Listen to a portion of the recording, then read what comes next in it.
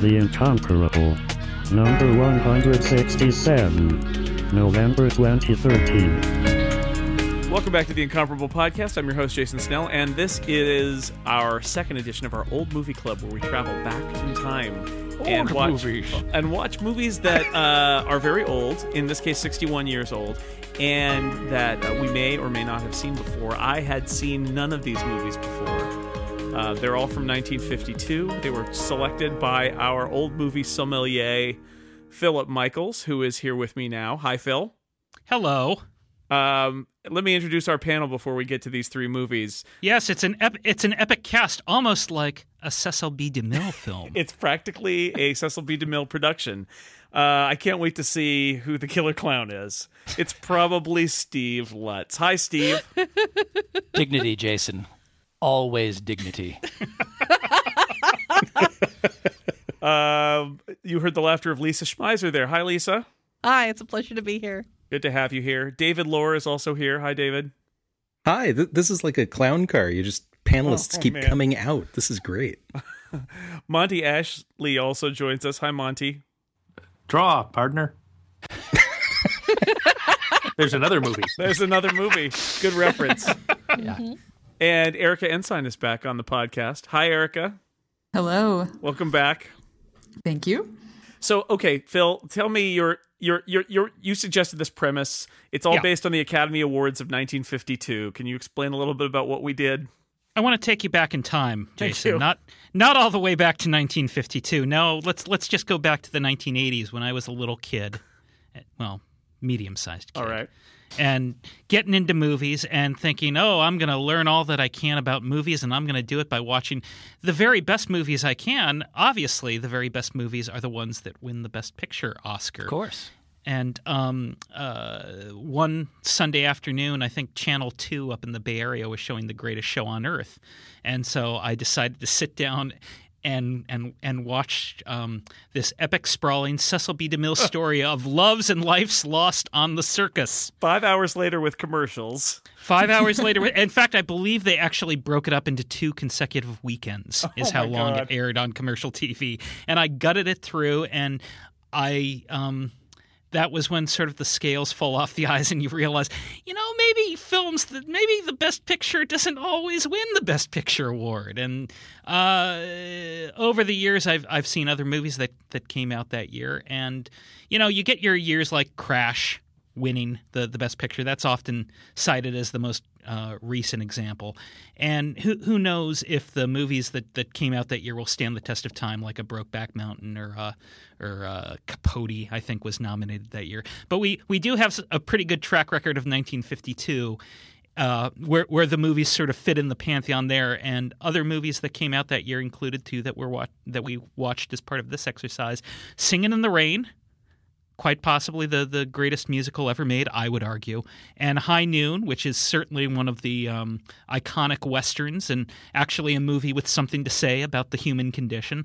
And the Academy looked at both those movies, didn't even nominate Singin' in the Rain, and said, hey, let's give it to the circus movie. And so here we are now having this discussion in 2013. All right, so we watched Singin' in the Rain, High Noon, and The Greatest Show on Earth. Some of us watch it. I made that sort of optional because I don't want people to hate me, basically. You're not cruel. Yeah. You brought it on yourself. You need to block out a good chunk of your evening to watch The Greatest Show on Earth, because it feels like it's 1,000 years long. It's only 800, I believe. I had to break it up over 2 nights. Yeah. I couldn't hack it. Yeah. I got to the first musical number and I said, that's enough for now. It took me 3 days to get through it, I gotta say. But we got Remember, The Greatest Show on Earth is just a title, not a description. No. They were on Earth. Yeah, they were on Earth. There was a show and of some sort.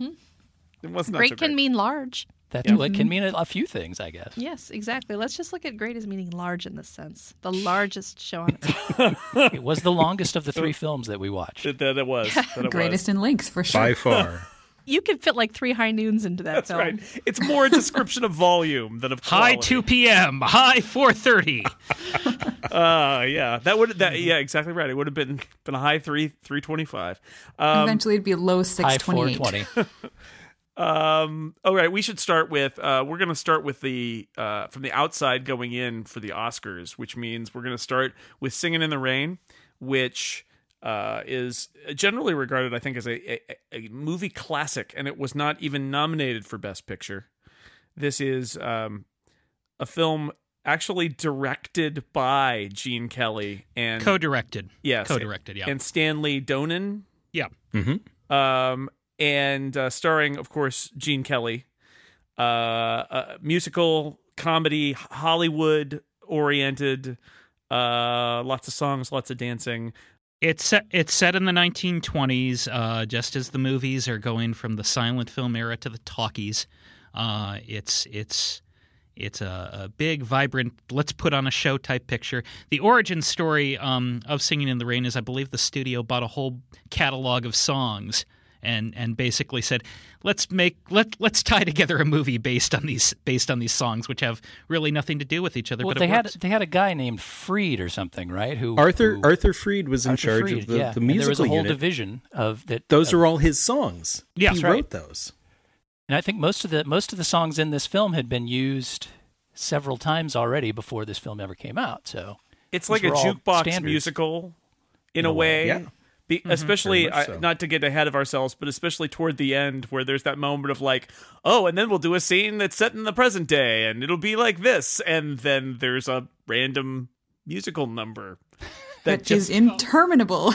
Is really, yes. So that is the obligatory in every Gene Kelly movie. There's a scene where he just goes, "I'm going to dance now." Yeah, salute to Broadway. Yeah. The good news is you can get up and go get a snack or go to the bathroom or clean something, and you can come back and you've just got the end of it. You feel super productive. Mm-hmm.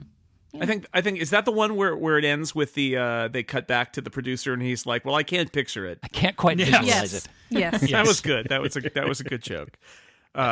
I was so I'm not a big dance aficionado. I'm just going to admit that, and I know that there are some people on this podcast. I know Erica enjoys dance stuff, and I feel like dance illiterate. It's just I don't get it. It's not that I hate it. I just don't understand it.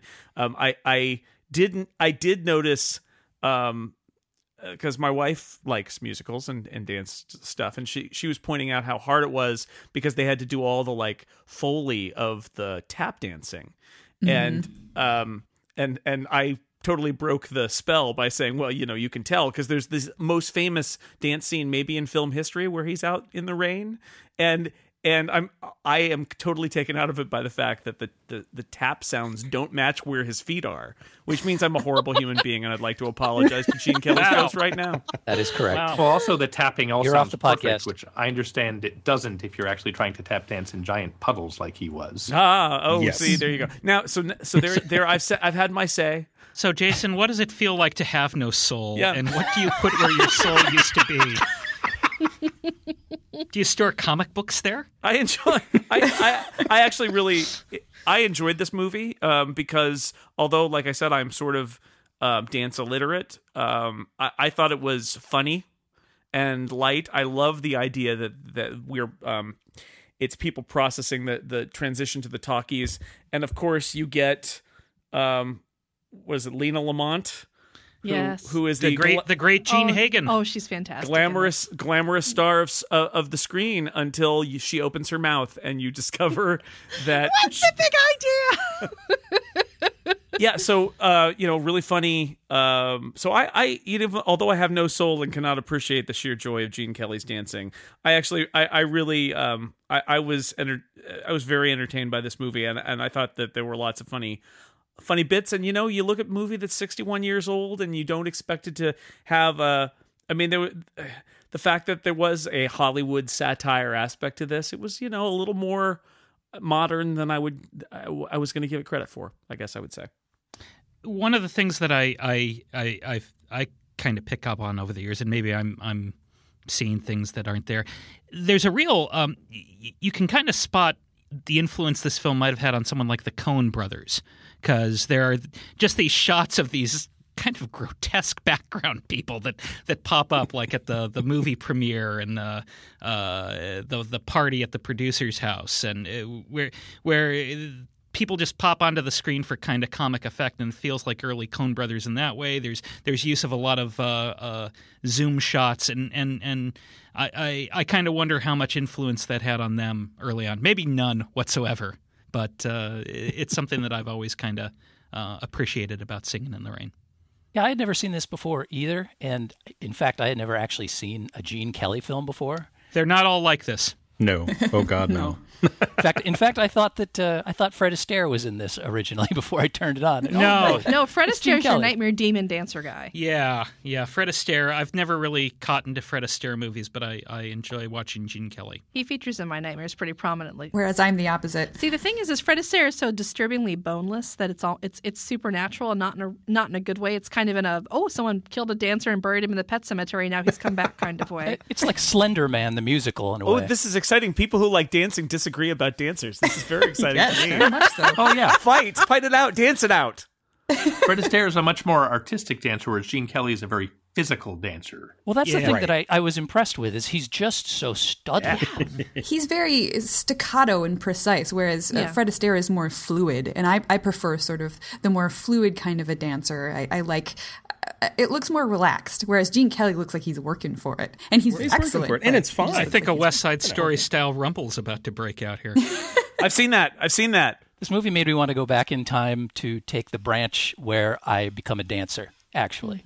I was so impressed with the dancing, and the Donald O'Connor is magnificent as well. Oh, yeah. He walks away with this movie, in my opinion. In fact, his facial expressions are enough to sell me on the movie. He's utterly fantastic.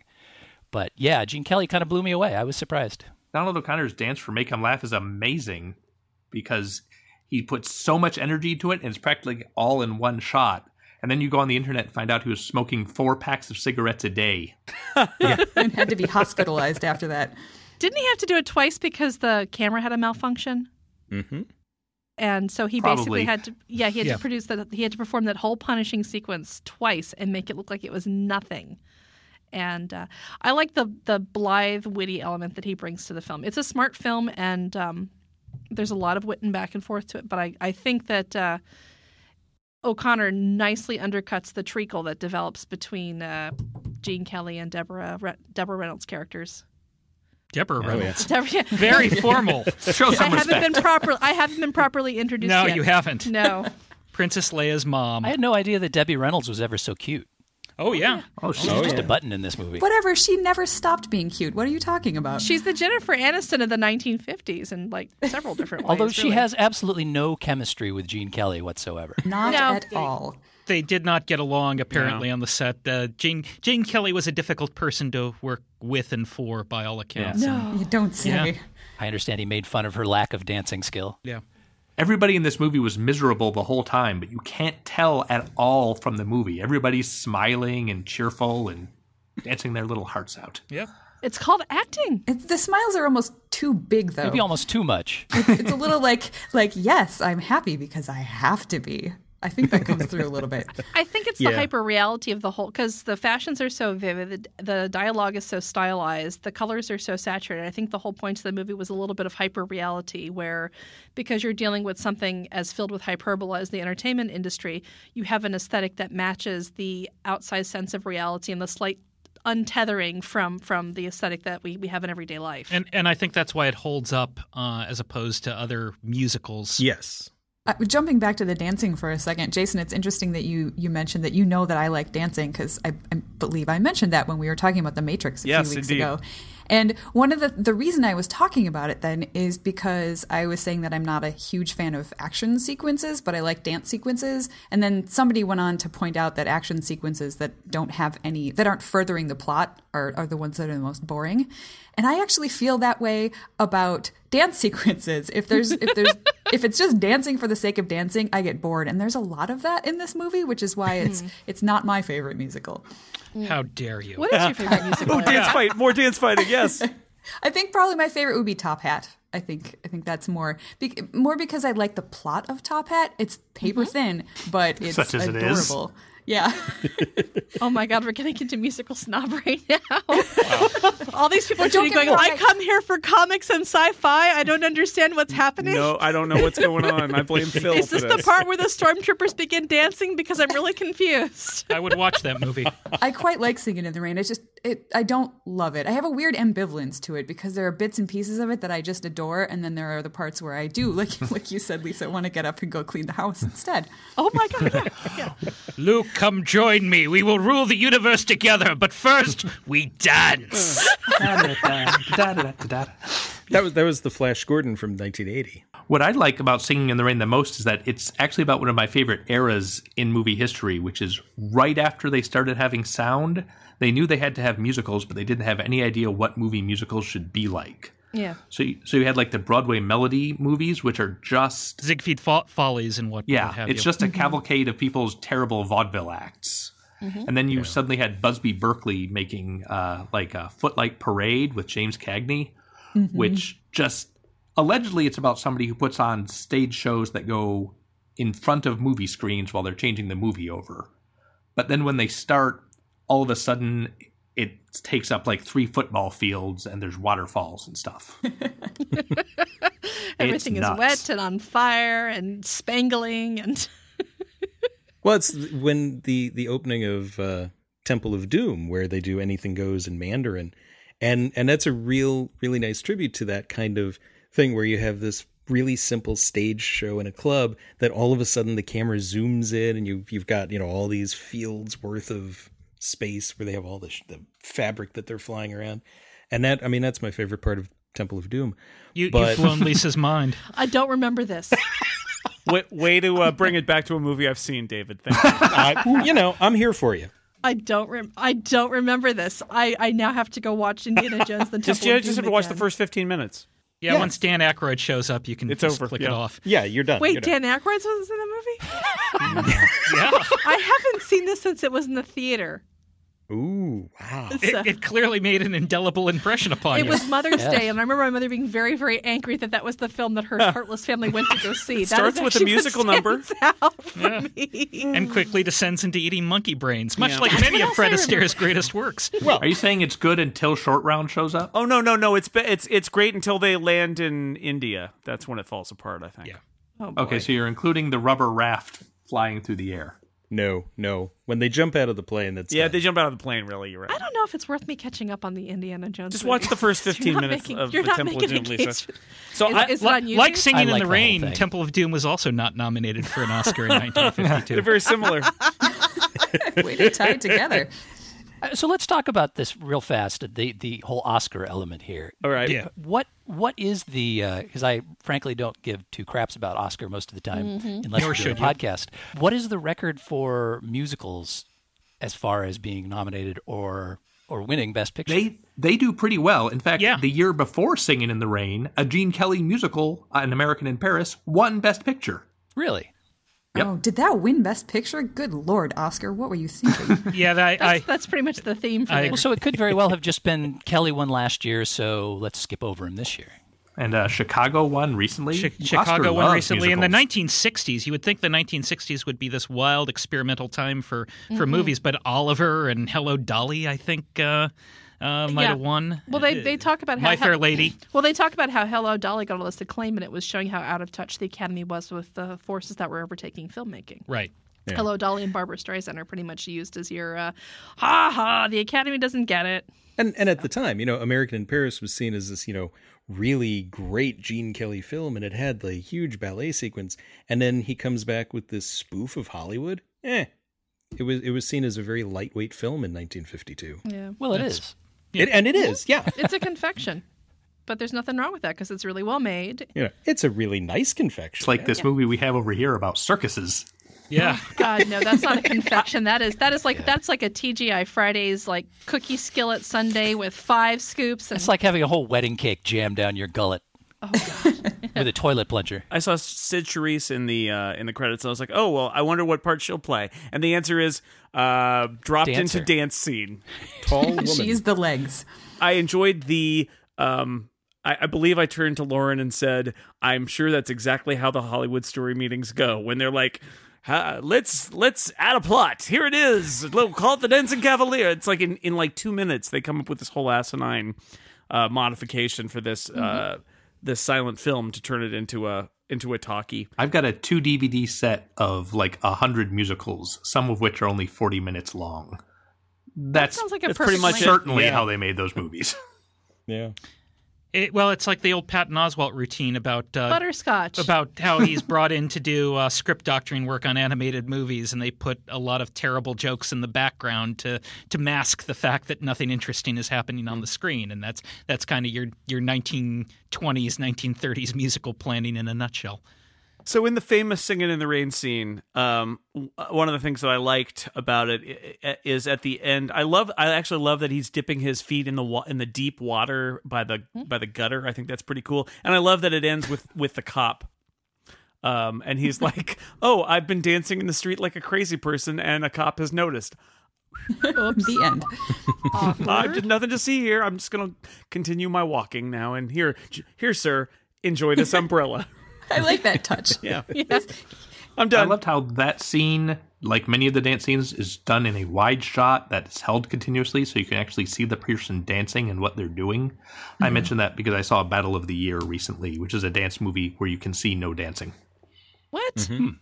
Yeah, it's awful. Just people jumping around. It's all people starting to do a backflip, then they cut to a different angle, and somebody else starts to do a backflip, and you continue that for 5 minutes, and they say that's a dance scene. That's like showing gymnastics, except that all you do is you show the girls with the ponytails sprinting down and jumping on a springboard, and then you show them losing the landing. You do that because you're making a dance scene where no one can actually dance, whereas when you have a Gene Kelly and a Donald O'Connor... Some of these people can dance. I've seen them do it. They can at least do backflips, and you don't even get to see all of those.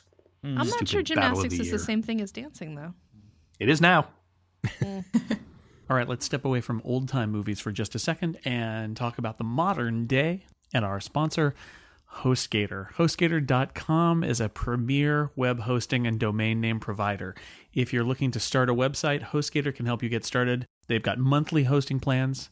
They've got one-click install, so it can be easier to install, and tons of other features that make getting your site up and running easy. If you're a more advanced user, or if you are running a business, HostGator can take care of you. They have reseller plans. They've got VPS. They've got dedicated servers. HostGator guarantees 99.9% uptime, and that's no matter your size or your needs. Are you a WordPress user? You want to install WordPress? One click, and it's installed. There's an optimized hosting platform. When you host with HostGator, you get unlimited disk space, as many files as you can stick up on HostGator, you can do it, and unlimited bandwidth. So downloads, if you have a very popular file, everybody's downloading it, it's fine. It's covered. Unlimited disk space and bandwidth. There are free site builder tools that are super easy to use.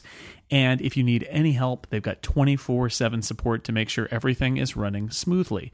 So here's what you need to do. You need to go on over to HostGator.com. That's HostGator.com, HostGator, to learn more. And when you decide to buy, don't forget to use the coupon code SNELL-SENT-ME-10. That's my name, Snell. Snell sent me 10, one word. And that will get you 30% off. Off of what? Off of every single thing. 30% off everything when you use the code SNELL-SENT-ME-10 at HostGator.com. And thank you very much once again to our good friends at HostGator for sponsoring The Incomparable. I have a question for you musical historians out there. Yeah. What percentage of early musicals are about making a musical? for 62. 95%, roughly. The first 5 or 6 years, practically all of them. Mm-hmm. Certainly all the Broadway melody and big broadcast movies are. I want to say that Oklahoma was kind of unique in the fact that it was actually a musical that was that told a story that wasn't innately about putting on a show. But I might be wrong on the timing there. Even the ones that aren't innately about putting on a show are often, and have that sort of like thrown in there. Like Top Hat, it's not about putting on a show, but there's a bit of that in there. Even like The Sound of Music, that's not about putting on a show, but they sure put on a lot of shows. Yeah, They did, right. yes. I think Oklahoma is considered to be important because it's the first one where the songs are actually advancing the plot instead of just somebody stops, sings, and then 3 minutes later picks up their conversation. Right. I assume there were Broadway musicals before this. Oh, so yes. That certainly can't have been a new innovation for musicals in general. Well, you're all the way back in the 1920s, and back then, as far as I can tell from reading P.G. Woothouse's musicals back then, they were very much like reviews. You'd have a comedian, and then you'd bring out the girls, and then you'd keep the girls there because that's all anyone wanted. The kind of stuff that plays in Oatmeal, Nebraska. Yeah. Right. Well, you would be able to dip things in and out and go, okay, this doesn't work at all. Let's put in a different song. And it was in the early 30s when they started to say, okay, there's a shape of a story to the show. And, like now with Anything Goes, the actual musical, Cole Porter was sick and tired of people coming late to his shows because that was the fashionable thing. It's like, oh, we'll come 5 or 10 minutes late. So he knew that I Get a Kick Out of You was going to be the hit from the show. And he said, that's the first song in the show. So all his friends came 15 minutes late. And the next morning, everyone's talking about this great song. And they're like, what song was that? We didn't hear that song. What's that all about? And then Kern and Hammerstein and Rodgers and Hart started to make story. And then, from there, it kind of went on. And then when Rodgers and Hammerstein got together, then they said, hey, we can make a story that doesn't actually involve show people putting on a show. I like this. The fact that it had to be a paradigm buster is kind of sad. Yeah. Well, the musical is such a strange genre, and I say that as a fan of musicals, where you're just sort of walking down the street, and then suddenly you go, "Today I feel like I do." Right. It's odd. Yeah, it grew out of vaudeville and music hall. Yeah. I actually had to drag my spouse kicking and screaming to watch this with me. He hates musicals for that very reason. He doesn't understand. He can totally get behind some space wizard fighting another space wizard with a sword made out of light, but he can't handle somebody stopping in the middle of the street and suddenly singing a song. Why are these filthy revolutionaries singing about France right now? Every time a song came on, I had to be like, see, it's diegetic. They're actually singing that song. There's a reason for it. And then there were a couple of numbers where it was like, I got nothing. I'm sorry. They're just singing for no reason. And how did the albatross ultimately enjoy Singing in the Rain? Actually, in this case, I think he lifted it up because he had a lot of fun looking at the filming techniques and the fact that when the camera would move from one room to the other, you'd see the edge of the wall in the set. And he was fascinated by that. Did he complain about the badly timed Foley and the dance numbers? He actually did mention the Foley, yes. Ah, right. Okay. Yeah, you're right. Also, not enough Space Wizard-related musicals, by the way. Fair enough. Hell, Hollywood. Yep, hello? Don't give them ideas. Oh, God. So I was inoculated with The King and I at a young age because that was my mother's favorite movie. And then I remember seeing... That prevents mumps, right? Yeah, it does. It does. And other diseases. But not for the king. He dies at the end. It's very sad. The king dies. Yeah, it's really sad. Spoiler horn. Yes, spoilers for The King and I. Hello, this is Yul Brynner. I die at the end of The King and I. Please Check do not that smoke. One off my Please list. don't smoke. Please do smoke. Yeah. Anyway, so I saw that, and then West Side Story, obviously, when I was probably 14 or something like that, and so I get it. I don't find it as maybe as totally nuts as Erica's husband does, but it's not my favorite genre. But what I'm saying is, hey, I liked Singing in the Rain. Especially then later I watched other movies made this year. And I really liked Singing in the Rain and wished I could watch it again and again instead of other movies. But, that might be a spoiler. What movie might you be referring to? Well, he certainly isn't referring to High Noon. No. Which was nominated for a... There was too much singing in High Noon, though, as far as I'm concerned. Yeah, that's actually my least favorite part about High Noon is the song that plays continuously. That's my favorite part of the Mad Magazine parody of High Noon, though. Not forsake me, oh my darling. They could only afford one song. You think there's a lot of zither in the Third Man. I know. But, and there is. No, that Tex Ritter, I like how that Tex Ritter song sets the mood, and then it never stops playing, which is kind of crazy. Like I said, it actually did remind me of the relentless zithering of the Third Man, where it's like, we're going to go with this. Zither music, yes, let's do that. And here it's like, hey, Tex Ritter, he's great, play it. It's like Fight the Power. It reminded me actually of... I've never actually seen the Doctor Who serial, The Gunfighters, but from everything I've heard about it, the Last Chance Saloon, the song that plays over and over again in that story, it seemed like it must have been that same experience, because people say they hate that song from hearing it so many times. I was like, I finally know how they feel. We've got one song. What do you want us to do? Play the song. Okay. Initially, that song kind of bugged me, but after a while, it was actually serving to sort of ratchet up the tension. It wraps it around, yeah. I think so. Or it's the Stockholm Syndrome. It's kind of spoilery, though, really. I like to imagine that Tex Ritter played it continuously throughout the movie, like he's just off camera, just keep singing, Tex. Yeah. So High Noon, AKA one hell of a crappy day for Will Kane. Yep. Which is what I would have called it. Yeah. So it's his wedding day. It's supposed to be a good day, and he's retiring as town marshal. He's leaving. New marshal's coming tomorrow. You can tell how excited he is with that kiss he plants on his new wife too. It is passionate. Grace Kelly. Yeah. But the bad guys are coming on the noon train, and when they get there, they're going to come and find the old marshal, and they're going to take kill their him. revenge. That's right. And the movie is essentially told in more or less real time as the clock. Oh, by the way, this town is a town where there are lots of clocks visible and lots of cowards at all times. Yes, and that's the very cool thing about this movie is that it's sort of set up as this standard Western, and it turns out the bulk of the running time is him trying to put together a posse to fight these bad guys who are going to come into the town and kill him, and the people of the town are unmoved. And they're like, well, thanks for imposing order and making sure that we were safe, but you're on your own now. We got two things in this town, clocks and Tex Ritter. What we don't got is a lot of courage. No. So having never seen this movie before, I want to say up at the top here, this movie was shot on a back lot in L.A. and on location where I grew up. And in fact, parts of the town are Columbia State Historic Park, where I went to elementary school. It's where I grew up.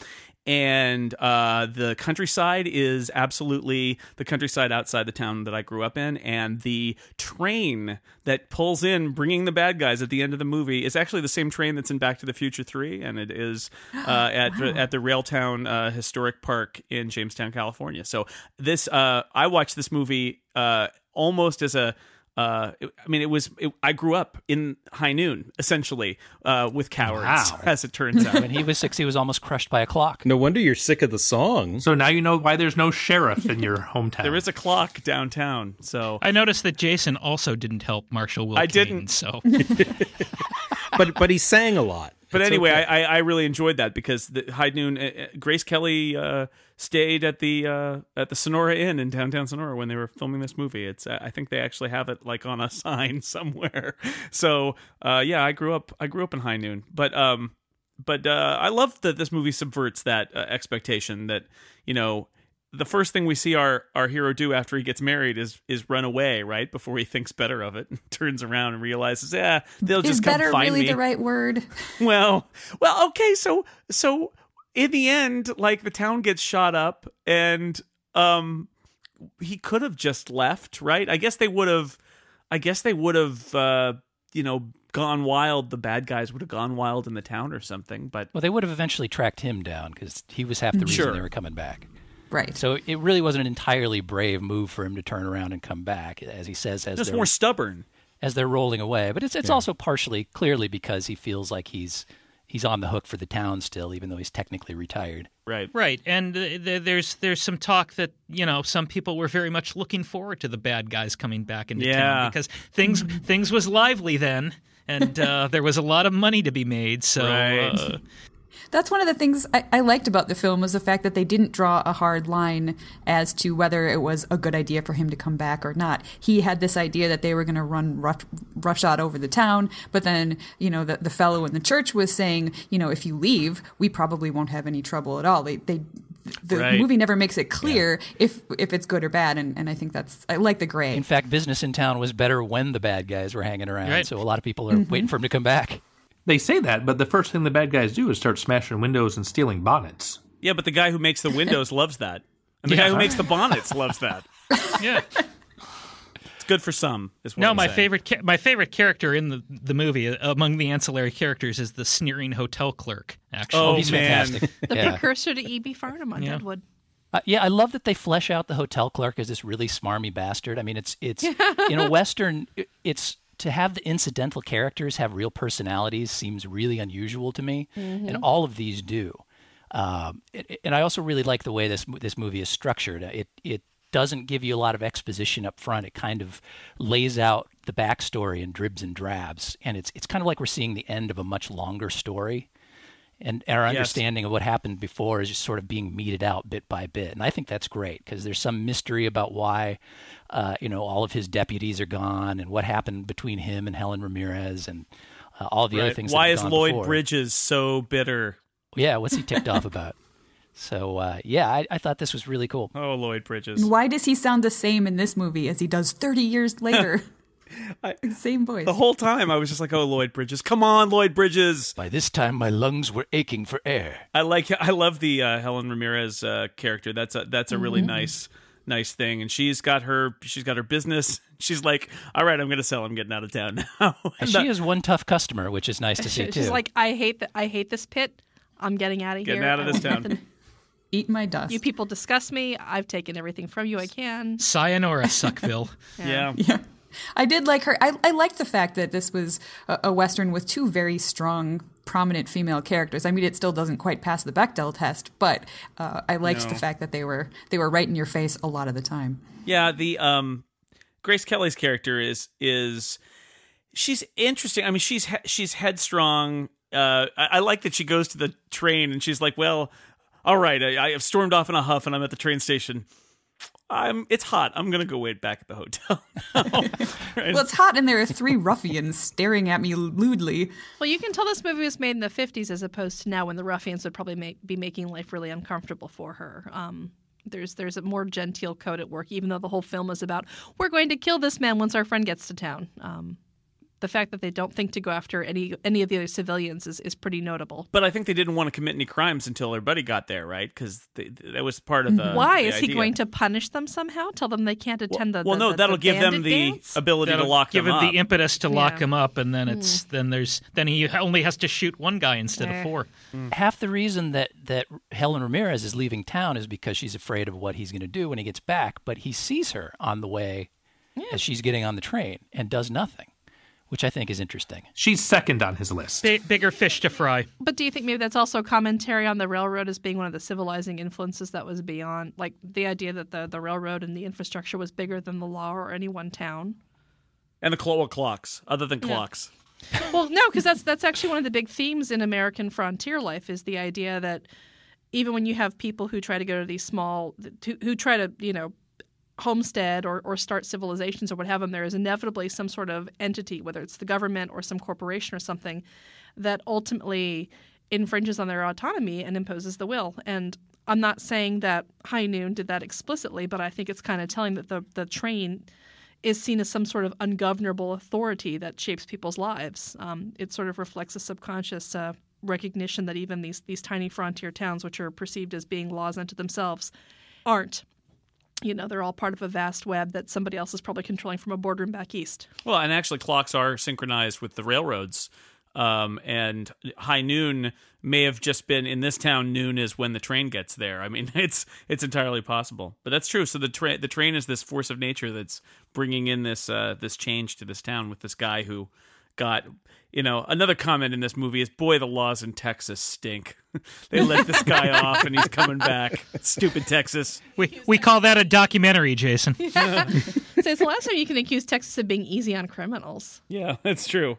Yeah, I was impressed that this is probably one of the most tense films I've seen in quite a long time. Oh, yeah. I mean, it's just as time is sort of ticking ever away and you're slowly realizing that no one's going to come to this guy's rescue and he's getting increasingly worried and sweaty, and towards the middle of the film, he's just looking genuinely pants-crappingly terrified, which is great.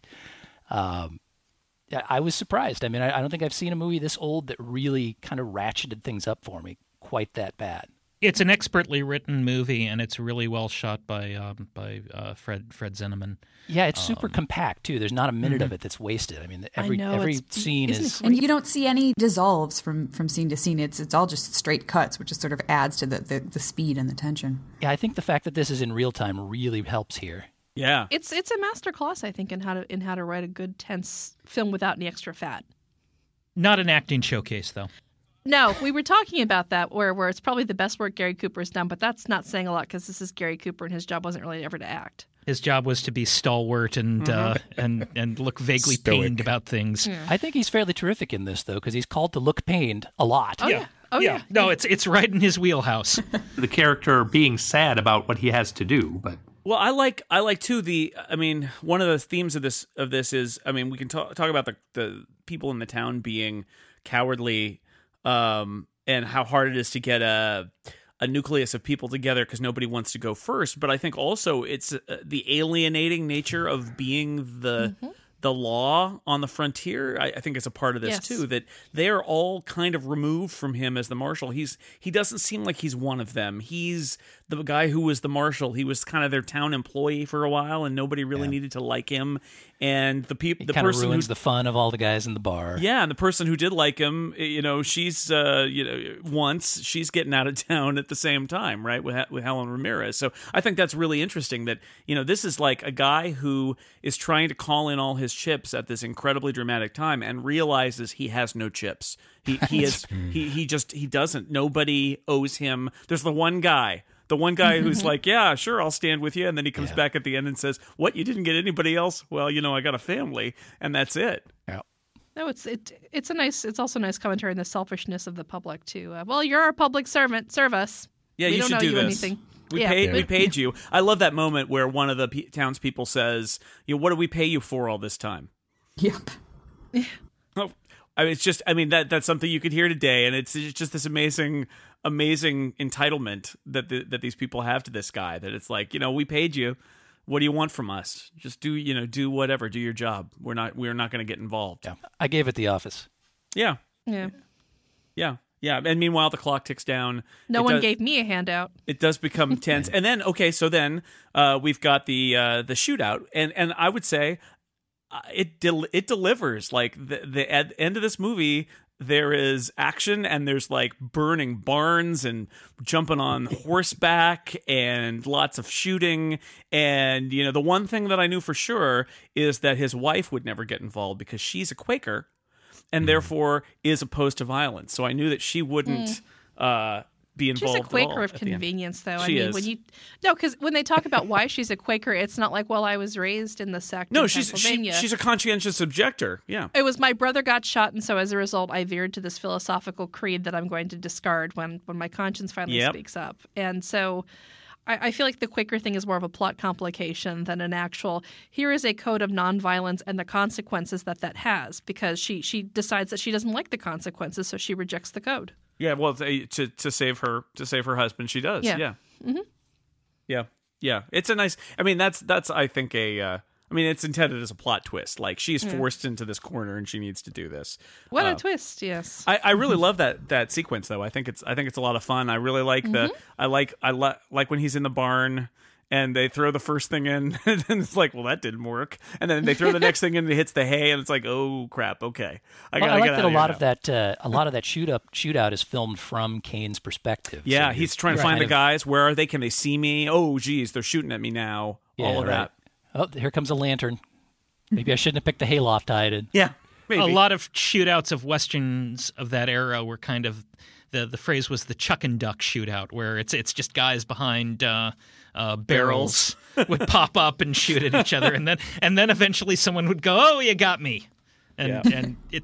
Gunfight at the OK Corral with Kirk Douglas and Burt Lancaster is, I think, kind of like that. It's like whack-a-mole. Yeah, they just keep popping up, and then eventually one of them is gone. And game trope. The other thing about that shootout is just being versed in the standard Western, I keep expecting that the townsfolk are going to rally at the last minute. I know, and they don't. I like that they don't. I do too. Oh yeah, no, it would have ruined the film if they had. It was kind of the whole point. Yeah, it'd be a BS message, and I like how at the end he throws the star in the dirt resolve. All right, you people. One of the iconic endings of westerns. Oh, man. You people can suck it the next time this comes along. That glare at the end. That's all the comeuppance they need. Yeah, they come out at the end. They don't come out until it's all said and done. He drops his tin star and he's out of there. It's such a great. The next day, a new marshal is coming, and he's going to be really confused at how everyone acts. Yeah. They're going to give him the star and then start avoiding his gaze. Yeah, High Noon 2 the next day would be a very interesting movie.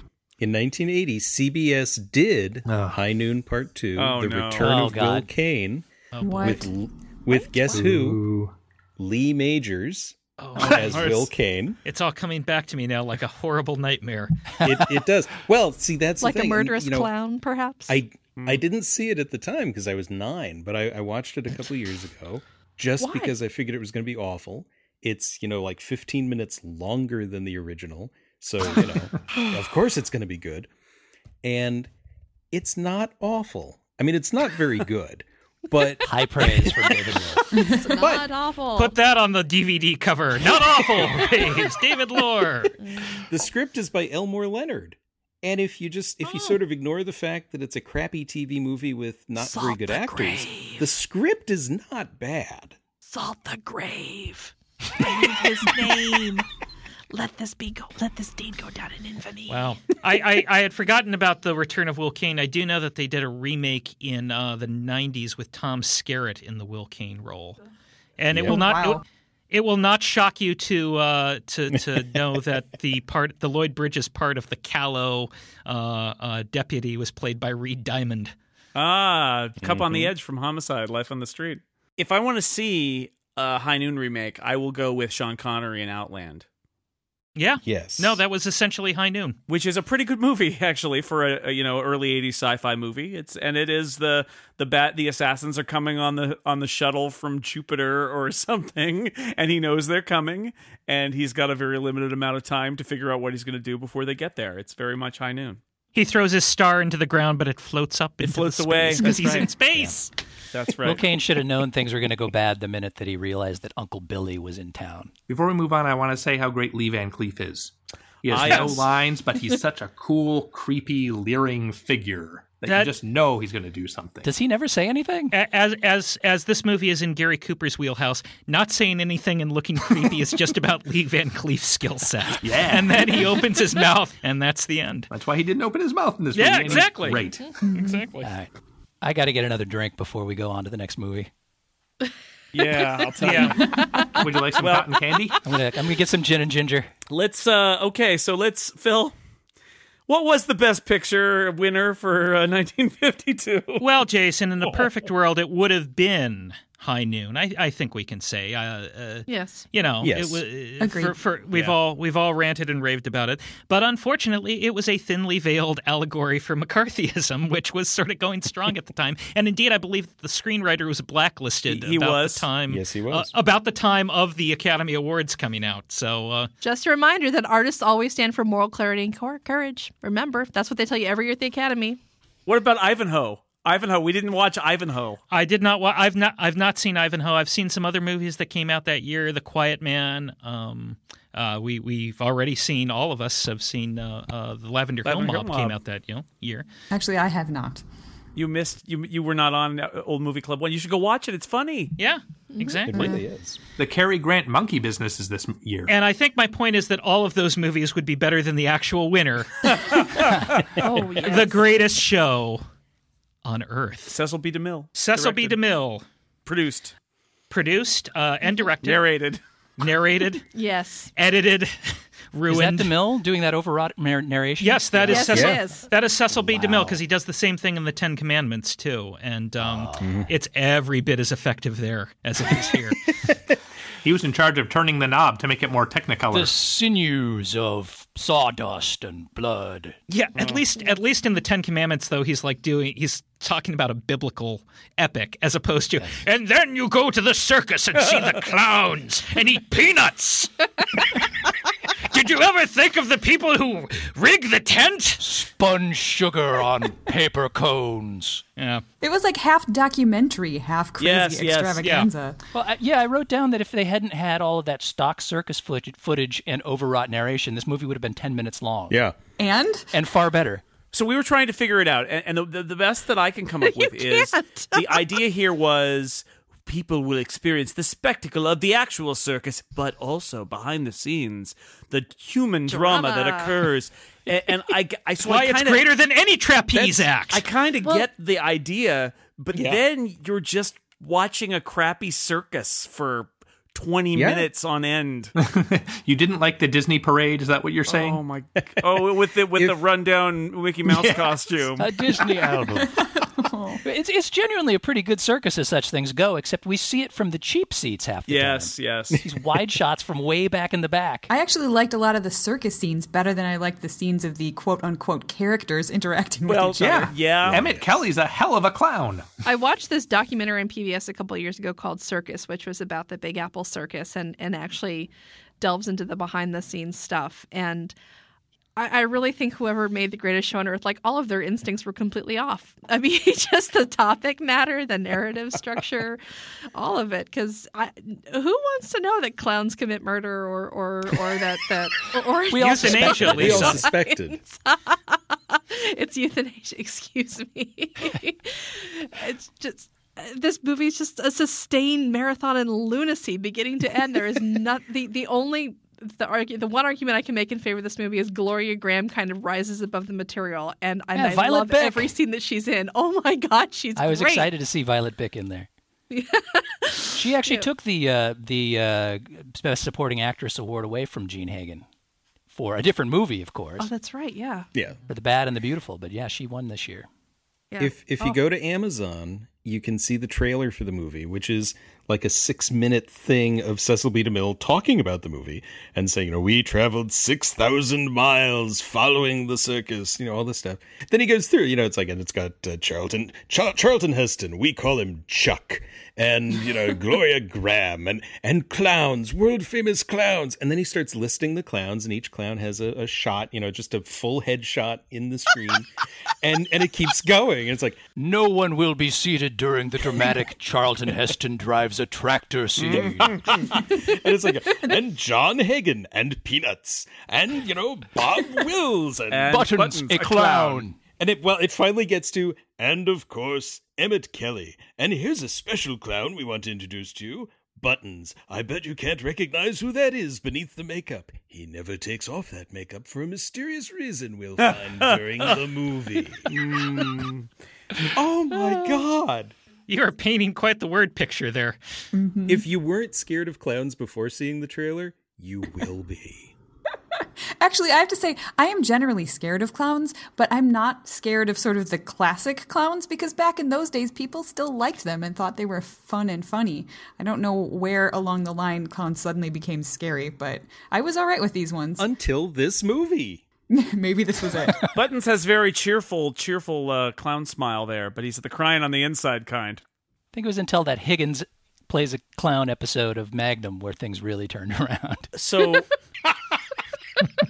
Do we want to? I mean, what's there to say? So this is the Ringling Brothers Circus. It's being run by Charlton Heston. He is an expert at every aspect of the circus, as we learned at the very beginning. He knows he has sawdust in his veins. Judas Priest. That's he knows right. all the tricks. Give the elephants gin and ginger. Giraffe has a sore throat. Just ram a pool cue down there. Yeah, give that gorilla some more lettuce, and he'll be fine. People say he's circus more often than McNulty gets told he's good police. Because you are circus. Yeah, he's got sawdust in his veins, I tell you. I want to be circus. And those fake circus peanuts, he's got those in his veins too. That's why he's a very sick man. Anyway, he runs the Ringling Brothers Barnum Bay Circus, and the business types want to do a reduced show because the economy is not very good. But he demands that they do a full show, and they say, "Well, okay, as long as it stays in the black." And his great scheme is to bring in the amazing Sebastian, the great Sebastian. The great Not amazing, Sebastian. Jason. No, he's the great Sebastian. He is I don't think Jason really watched trapeze this movie. artist / Lothario.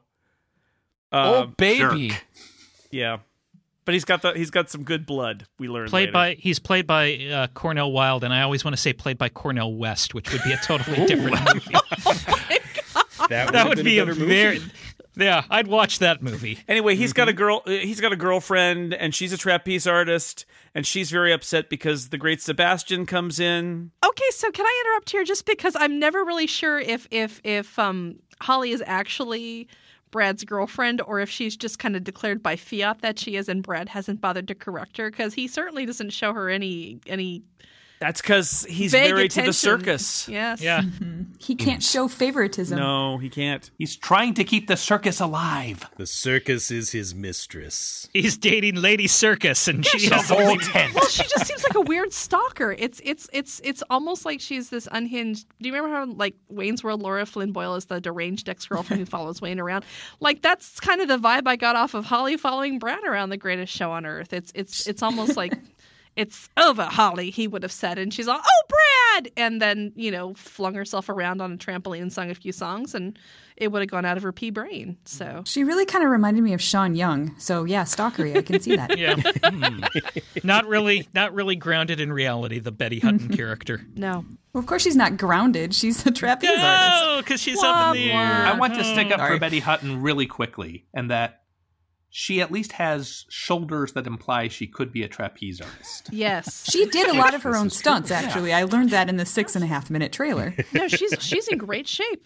A lot of movies would just cast a girl and say, pretend she's a trapeze artist, but she looks like she could actually do some of the things her character does. Yes. I She did. appreciate that. I think this is the first time in history that someone has defended an actress's work by saying, well, she has the shoulders for the role. Broad shoulders.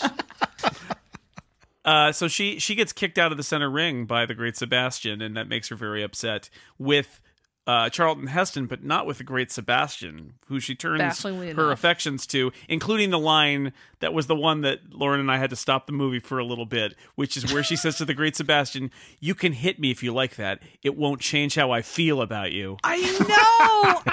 Unbelievable. Wow. Oh my gosh. Yeah. Low self-esteem much there? Oh no, it's when Angel goes to make Brad coffee and she says, "Oh, do you feel like you want to bite someone?" He says, "Yes." And she goes, "Well, pick your spot."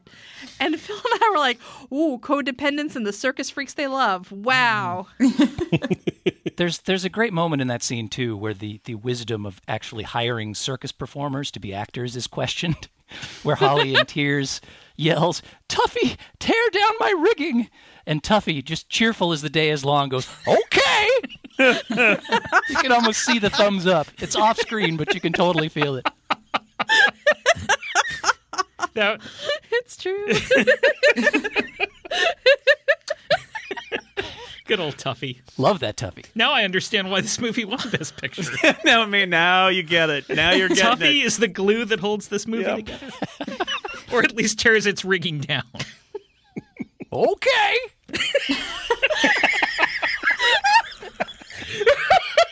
We've missed important plot points here, which is that there's a shadowy criminal who Charlton Heston refuses to let sully the reputation of the circus. Played by backed by Lawrence Tierney of Reservoir Dogs fame. Yeah. Yeah, and so he cleans up the midway. There's like thieves out there, and there's a guy who's robbing people in one of the little booths, and he kicks them out, and is like, "Oh, I'm gonna get you, Charlton Heston," and in the end, He employs the services of Klaus, the demented elephant trainer, who is jealous of Charlton Heston. because Angel has changed her affection to Charlton Heston because. Anyway, yeah, because it's all Sebastian's fault. Well, Angel only likes Klaus for his elephants. There's a lot of loves lost and craziness. And It sounds way more intriguing than it actually is. No, I actually kind of liked the story. If this was written out as a novel with less circus stuff and more character development, I probably would have enjoyed it as just sort of like a fluffy beach read. But as it was, the performances were so bad. There's a movie. I mean, if you said, "Hey, what if we did a movie that showed you backstage at the circus, and there's surprising drama, and there's human emotions, and all of this stuff, it's going to be really great material," I'd be like, "Okay, I could see that. I don't love circuses, but I could totally see that." It would not be this movie, though. This would not Hear. be this. You can't not movie. have the circus performances in this film, though, because without that, you don't get the best part of the movie, which is the audience reaction shots. with Bob Hope and Bing Crosby. I just really wanted ice cream after watching all those crowd scenes. Oh, yeah, the Everybody fat guy was eating ice cream. Oh, yeah, that with a fat guy totally eating the ice unimpressed cream. kid. He is riveted, and he's got a whole big dome of ice cream, and he takes like 2 bites, and it's gone. And his kid is sitting next to him just totally unimpressed. Yeah. Yep. It's funny you should say that the story itself, separate from the movie, would be good. back in 1950 to 1953, they actually had categories for best writing of a story and best writing of the actual movie. And this won for the best story, and the best screenplay went to The Lavender Hill Mob. Go figure. Yes, I don't think this is the best story of anything either, but that either. But it was, yeah. So anyway, the gangster. Well, what else do we have here? Oh, so there's Jimmy Stewart. He's the clown. Right. Buttons. A clown. Buttons. A clown. And it turns out, and Phil for years has been telling me about this movie, and I've never seen it. And I made the mistake of agreeing to this topic, so now I've seen it. And the only thing I knew about this... Sometimes you gotta kill the things you love. That's it. The only thing I knew about this movie... Yeah, you know what they say. Who says that, Buttons? Who says that? Who says you kill the thing you love? Someone who killed the thing he loved. Yeah, so that was the only thing I knew about this movie was that. And that moment comes, and I'm like, oh, Buttons a clown. Yeah, sometimes you gotta kill the things you love. There's something I think is really cool about the Buttons story, which is that even though they never show us Buttons outside of his makeup, we are expected to recognize him. In the photo. Right, because obviously we know that's Jimmy Stewart. Right. We recognized his voice. So here's a picture of Jimmy Stewart. You guys know who this is, right? Yep. For all the hand-holding this movie does, this one moment, they just said, we don't really need to show him outside the makeup. It's Jimmy Stewart. Come on. Well, at the time, he was probably the biggest actor in the movie, because this was Charlton Heston's one of his first films. Well, it's certainly his first starring role. And Betty Hutton was sort of big at the time, but not hugely. She'd come off of Annie, Get Your Gun. Right. And this was the best decade for her, probably. Yeah. But Jimmy Stewart was by far the superstar of the movie, which is why he gets the title at the end. And James Stewart as Buttons, a clown. A clown. Yes, he apparently agreed to do it on the condition that he never took the makeup off, that you'd never see his real face. Seriously. And that the check cleared before. Joke's on him. I've seen it. I think the last 20 minutes of this movie is actually not bad, or at least it's like a release from the boredom that comes before it. And that's the moment where Sebastian falls. He's horribly injured. He falls roughly 2 feet into the ground. Into the ground. As though he landed on a waterbed, strangely enough. What I like is how you can see the little canvas for the stunt guy, and you can see him just gently sinking into the mat. That's a completely different texture from gently sinking, he disappears. Yeah. Before they cut the ground away, had a he's lot gone. of give there in that They could have cut a few frames earlier. Anyway, so Sebastian, it turns out, though, Buttons the clown notices that Sebastian has some feeling in his extremities, and that in his claw hand. Buttons is a doctor, which is how he's able to recognize. Well, this is it. things. So an FBI agent is looking for a doctor who killed his wife, or because he also knows that the doctor had the strange hobby of clowning, and the only reason we know this is because Phil and I actually stopped and read the prop newspaper that Betty Hutton is reading in the scene where she says, "Oh, look here, the doctor killed the thing he loved." Well, the FBI man says that he always dreamed of growing up and leaving and he used running to follow away with the trains circus. around when he was a kid. So on a hunch, I'm just going to follow the I'm gonna circus. follow the I'm on an circus. expense account. What the hell, right? Exactly.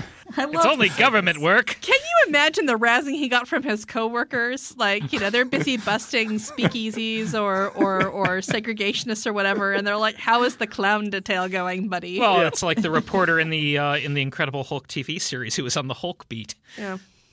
He was not well regarded at his paper. It's just expense account abuse is what's happening in both of these cases. So they get on the train, and there's a scene between Charlton Heston and James Stewart where he basically discovers that he has medical knowledge and points out that there is an FBI guy who's going to be looking for taking fingerprints, so you might want to make himself scarce. However, our villainous underworld thug has set. He's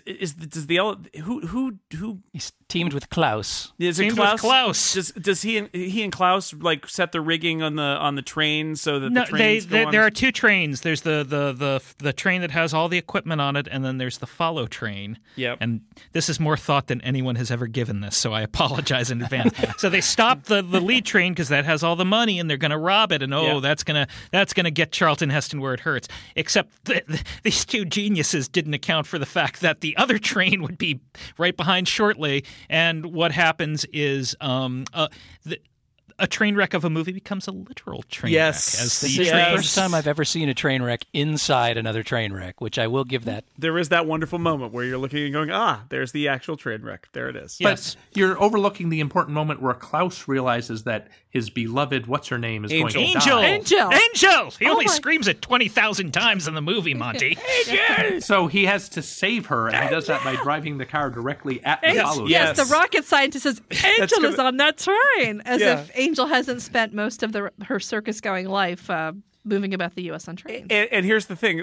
Monty's exactly right. His instinct to stop the train is to drive his truck right in front of the train. And wave his hands dramatically.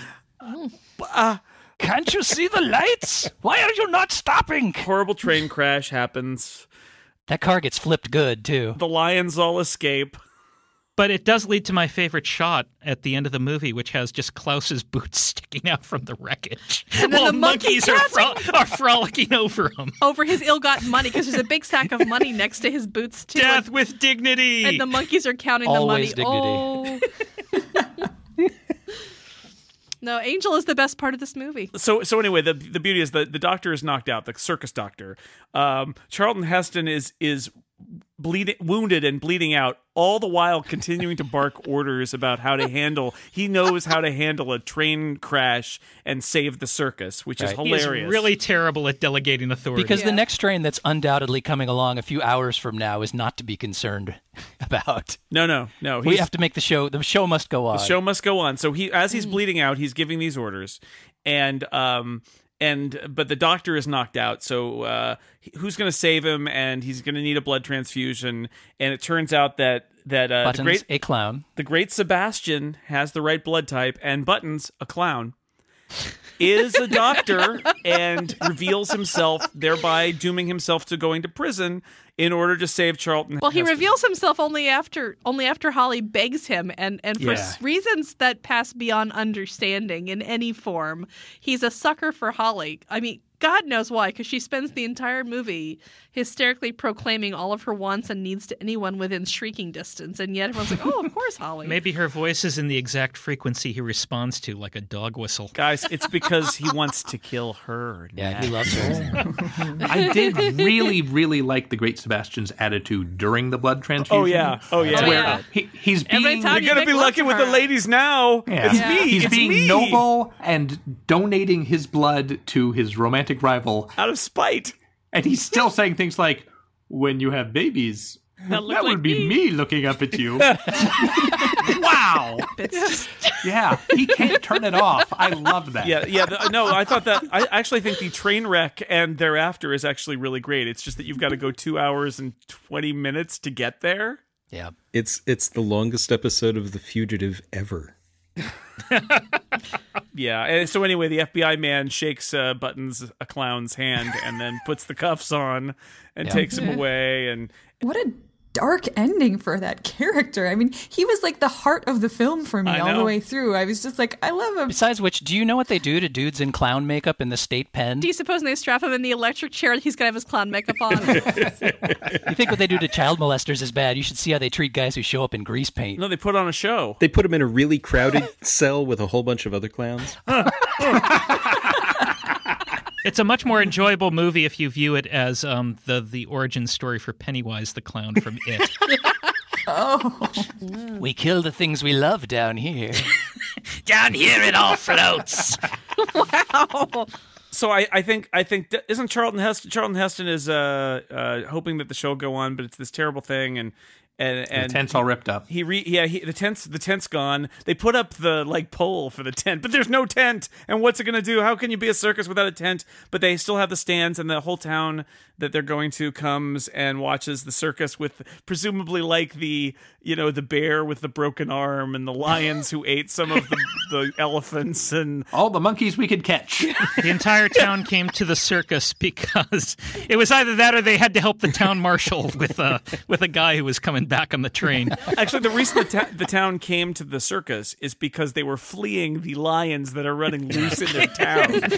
And they said that they were going to sell tickets to see the train wreck, which I think is a pretty good idea for 1951. What else are you going to look at? I hear that train wrecks are fascinating and you can't look away. You can't look away. Yeah. No. Well, I watched all 2 hours and 33 minutes of this movie, so that's proof of that. So, okay, here's my review of the greatest show on earth. You guys can tell me if this equates with you.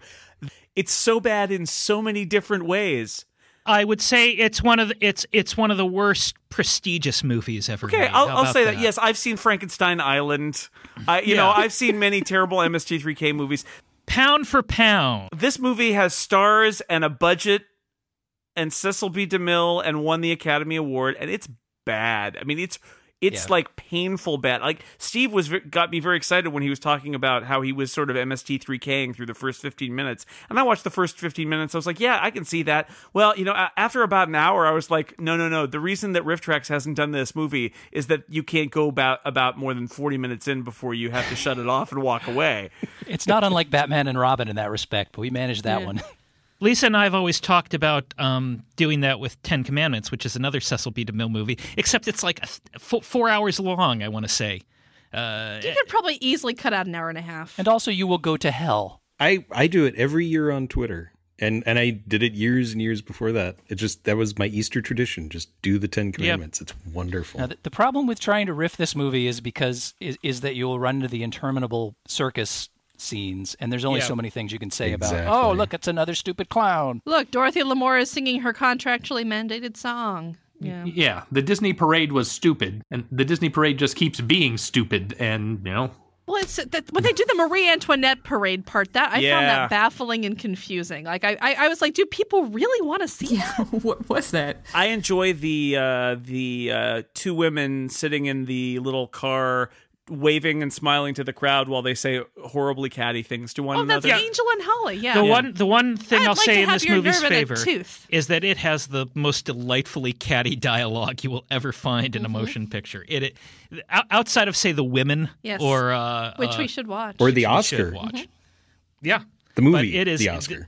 I'd like your nerve in a tooth. There's just a lot of backbiting, and it is glorious. Well, circus people, Yeah. No, Angel's great. She just keeps slinging the lines left, right, and center. Flattery rolls right off me. Yes. Who you calling a type? Although she does have the absolute worst come-on line I think I have ever heard, in the form of, "I used to fill my dad's pipe." Yeah. Oh, well, see, to me that is like the closest you get to bespeaking some horrible abusive past that she ran away from, and she's like, dude, the circus is better than this horrible Truman Capote gothic small town nightmare I'm living. Yeah, Steve, that's her move. Is she can fill a pipe. Well, it worked for me. It really set the mood, I thought. Well, Charlton Heston didn't think a woman could. No, he didn't. If you know what he means. I didn't even know. I don't. The only thing that will keep me warm is if I'm wrapped in a marriage license. Why not? It would be something new. Yes, exactly. Actually, in the war, I drive a tank. Is probably a better come-on than I used to fill my dad's pipe. That is a good come-on. There is a Steven Spielberg influence with this movie, because this was apparently the first movie he ever watched or ever remembered going to see. Yep. And of course, Charlton Heston's look with the fedora cap and the leather jacket, very reminiscent of another Steven Spielberg character, Oscar Schindler. And all those bug-eyed reaction shots that he loves so much are just people watching The Greatest Show on Earth. That's his direction every time. Look up. I'm going to put this light on you. Imagine you're watching The Greatest Show on Earth. Imagine a circus. And actually, as I was watching the train crash, I was like, well, Super 8's was better, but The Fugitive, for the time, the train crash was actually not bad.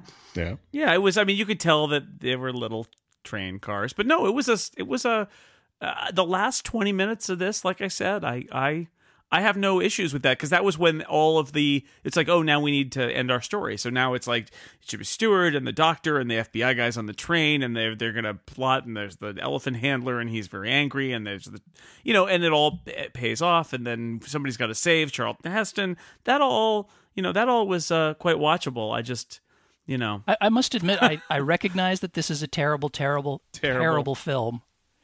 But I quite enjoyed it. in that sort of wraparound to good way. Yeah, I enjoyed it too. It might just be because I like terrible movies about circuses. I like the Elvis movie Roustabout, and it's worse than this. That's not a circus, that's a carnival, mister. Well, quite close enough. Hey, we're going to have a circus carny fight. This is great. Uh-oh. Hope everyone has their tetanus shots. And you thought the dancing fight was bad. I didn't hate this movie. I never, ever want to have to watch it again. But I'm very glad that I saw it. Oh yeah, it's a badge of honor to have seen it at the very least. Yeah, and I mean, like I said, I quite liked the story. I just hated all the characters except for Buttons, whom I liked. A clown. And then Angel was also good too. Yes, she was. There were a couple of shots in the movie I thought were actually pretty cool. There's one, I can't remember where it happens in the movie, which is probably a problem, but they're outside the tent arguing about something, but the big wall of the tent is open and you can see the circus going on behind them. And I thought, yeah, circus makes a good backdrop to a movie. Mm-hmm. I feel like this entire film was filmed in one take. You've got circus performers who are clearly flubbing their lines. You've got the shot of the kid in the audience digging into his nose, which I'm fairly sure they didn't intend to capture. That guy with the ice cream. It just the whole thing seems like it was just thrown together. Oh, you know the one scene where she's doing the flips around, she's trying to set a world record and the audience is counting along with her? Yes. Yeah. No, I've forgotten about that 15-minute scene. I would be pretty bored sitting in a circus tent counting to 100. I was impressed that the crowd as a whole could do like 102, 103, 104. Those lots of syllables for them to keep in unison, and they managed to do it. This was before fun was invented. That was fun, you guys. I like how Charlton Heston runs in and is the killjoy and lowers her down, and she's so furious that he's lowering her on her sad. Now it's a like sad little rope. To be fair, he does have clowns running around underneath her, like making like they're gonna catch her. Well, that's like the showbiz aspect of it. Is the people in the crowd are like, was that supposed to happen? I guess there are clowns. Yay! Again, not exactly a death with dignity when there are clowns underneath you. Oh, we're gonna fall. Only Buttons can bring true death with dignity. He's the only clown with dignity. Don't worry, folks. Once we fish her out of the waterbed, she'll be fine. Yeah, Emmett Kelly's really kind of a depressing clown. Yes. He is a sad clown. His great ukulele bit. That's kind of his shtick. He appears without his makeup. In the movie. There's a very brief scene where he's like, I think it's in the train wreck, where he doesn't wear his face paint, which he very rarely allowed himself to be photographed doing, but apparently thought so much of this movie that he made that commitment. This is it. This is when I'm going to do it. This movie will finally bring dignity to my profession. The movie I've always wanted to make. He had to make up for Jimmy Stewart never taking his off. The clown world has to balance out. Clown karma. This will be my legacy. This and the velvet painting. I have to admit that Emmett Kelly actually raised a smile once or twice, which is more than I can say for any other clown ever. Well, yeah, it was a movie. Yeah, sort of. I think you'll probably spend longer editing this podcast than they did editing this film. I guess I'd have voted for High Noon. Yeah, if you were an Academy Award voter. I don't even like Westerns, and I still would have voted for High Noon. Yeah. Well, that wasn't a Western, though. It was a human drama in a Western backdrop. Yeah, exactly. Yeah, it's an adult Western. While most Westerns were just kids shoot-'em-ups, this was about a man with mature decisions. Okay, then I don't like movies with Western backdrops, but I still liked High Noon, okay? Do not forsake me, Erica Ensign. I don't like movies set in California. I always need a drink of water. I don't like movies near deserts. I like movies that were shot where I grew up. So, pretty much if it's High Noon or Back to the Future Part 3, I'm thumbs up. I grew up not too far from the source of the Ringling Brothers Barnum Bailey Circus. So I have to say that, no, just because I grew up close to there, still didn't say that one for me. No. You don't need to take credit for the... No one needs to take any more credit for the I apologize for the greatest show on earth. And I apologize for McCarthyism while I'm at it. Sorry. On behalf of Wisconsin, I apologize. How much of this movie was just financed by the Ringling Brothers? Well, the whole thing is like an ad for them, so yeah. It really is. And John Ringling North appears in it. He does, as himself. What range? Strangely, they actually feel that he's got enough name recognition that they have Charlton Heston saying, "Get me John North." Well, this is a docudrama. This all really happened. It's just, It's a recreation of the great circus train wreck of 1948. Right. All of the people who survived and weren't eaten by the lions, they told their stories. They lived to tell their tale. That is the moment that I keep coming back to, is that they have there's the lions are jumping out of their cages, and there's that one lion that kind of struggles to get out of the cage. Looks kind of like my cat, if he's trying to get up on the couch and he's very old, and it was like, oh, come on, lion, you can get out there. And then I'm thinking, what happens now? There's probably because he says, check on the gorillas, that glass probably shattered, and I'm imagining gorillas with shards of glass, and meanwhile the lions are eating. It just makes me so sad. Incontinent gorillas, incidentally, because they didn't eat enough lettuce. Yeah, and the lions are on the prowl. I don't know if there's incontinent so much as blocked up. Those poor straining gorillas are now sitting among the shards. And elephants all lit up on gin. The fat guy who had to hang out with the hippo because he couldn't fit on any other part of the train. Oh my God, that was the worst. There's one pissed off giraffe shattering all the pool cues in the local pool hall. Oh yeah, they send the fat guy to be with a hippo. You're gonna make me ride with this hippo? Whoa. It seems weird that they didn't have a plan for that. They've always got a guy whose entire act is he's pretty fat. That's a good line, though. The ginned-up elephants just hallucinate pink humans. Well played, sir. Thank you. I like the bit where somebody asks Dorothy Lamour, "Who's that?" And she responds, "Oh, that's the giant and the fat boy." Just so you know. That was also a CBS drama in the 1980s, Giant and the Fat Boy. Anybody want to wager as to what the Academy was smoking when they came up with this as the best picture? Circus peanuts. Probably really expensive cigars provided by Cecil B. DeMille. I think it just felt really big. It's a long movie. It's super technicolor. It's got animals in it. It just feels epic. I think that was the Oscar bait of the day. Now it's certainly not this type of film, but I think back then the giant extravaganza. It's a spectacle. Long thing. Yep. Yeah. Now it's movies that nobody saw but had their hearts in the right place. Quality aside, this is the movie where it's you will be in the circus and you will see the whole circus and the stories around the circus. I mean, I get it. It is a big idea. Yeah. Which raises the question of why I would want to do that. The train wreck was innovative for its time, the shooting of that. It's not often you can make a toy model look that spectacularly wrecked. But mostly they were smoking the we don't want the House Un-American Activities Committee to come after us. So let's give the statue to the nice old man who makes circus movies. Yes. A couple years later, the winner was Around the World in 80 Days, which is also not a very good movie, but is certainly technicolor and spectacular. And a cast of thousands. I do like the fact that their vote against High Noon kind of makes the whole point of that film. Yeah? Yeah. We're not standing with him either. How about that? Yeah. He should have left. It shouldn't have been a movie. No irony here. All right.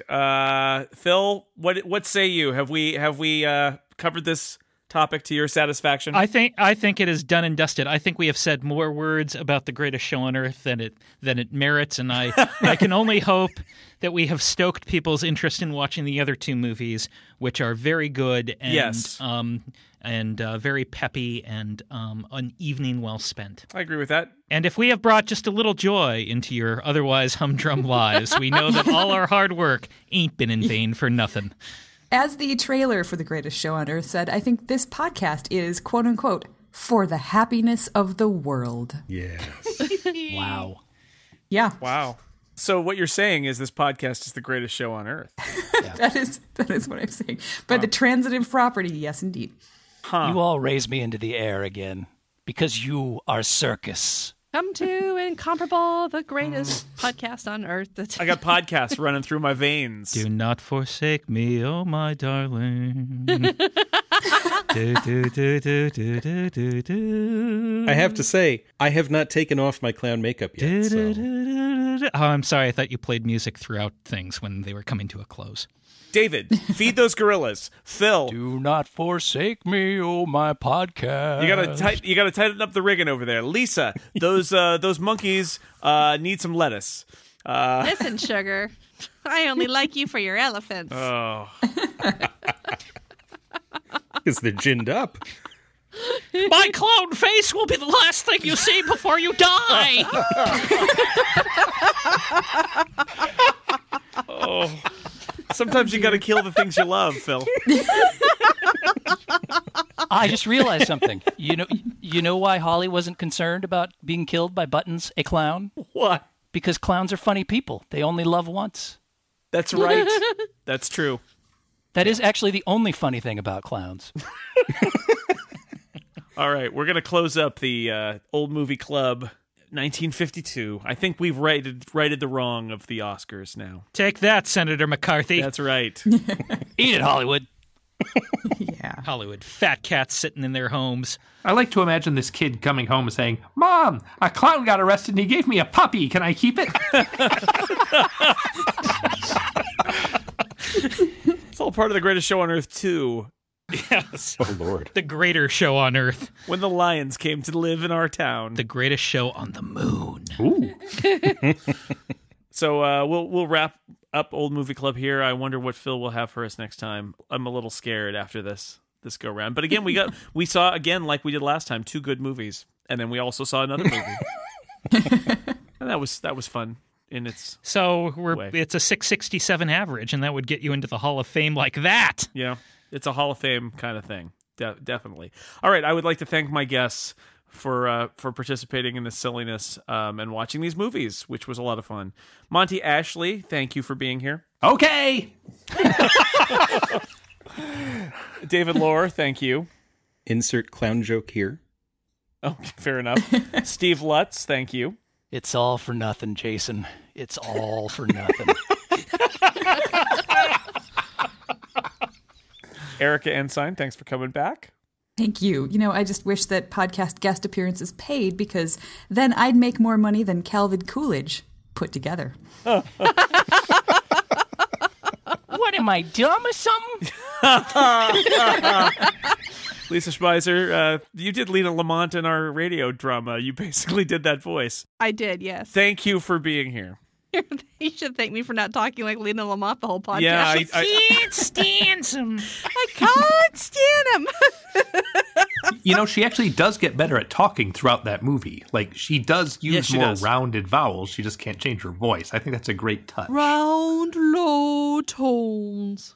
And that leaves, so I've said goodbye to everybody except Philip Michaels. Phil, earlier on, you said that you would be in my posse and stop these guys when the train comes, but I couldn't get anybody else. Are you still with me? I've got a wife and family. I'm out of here. Angel is on the train! Oh. Angel.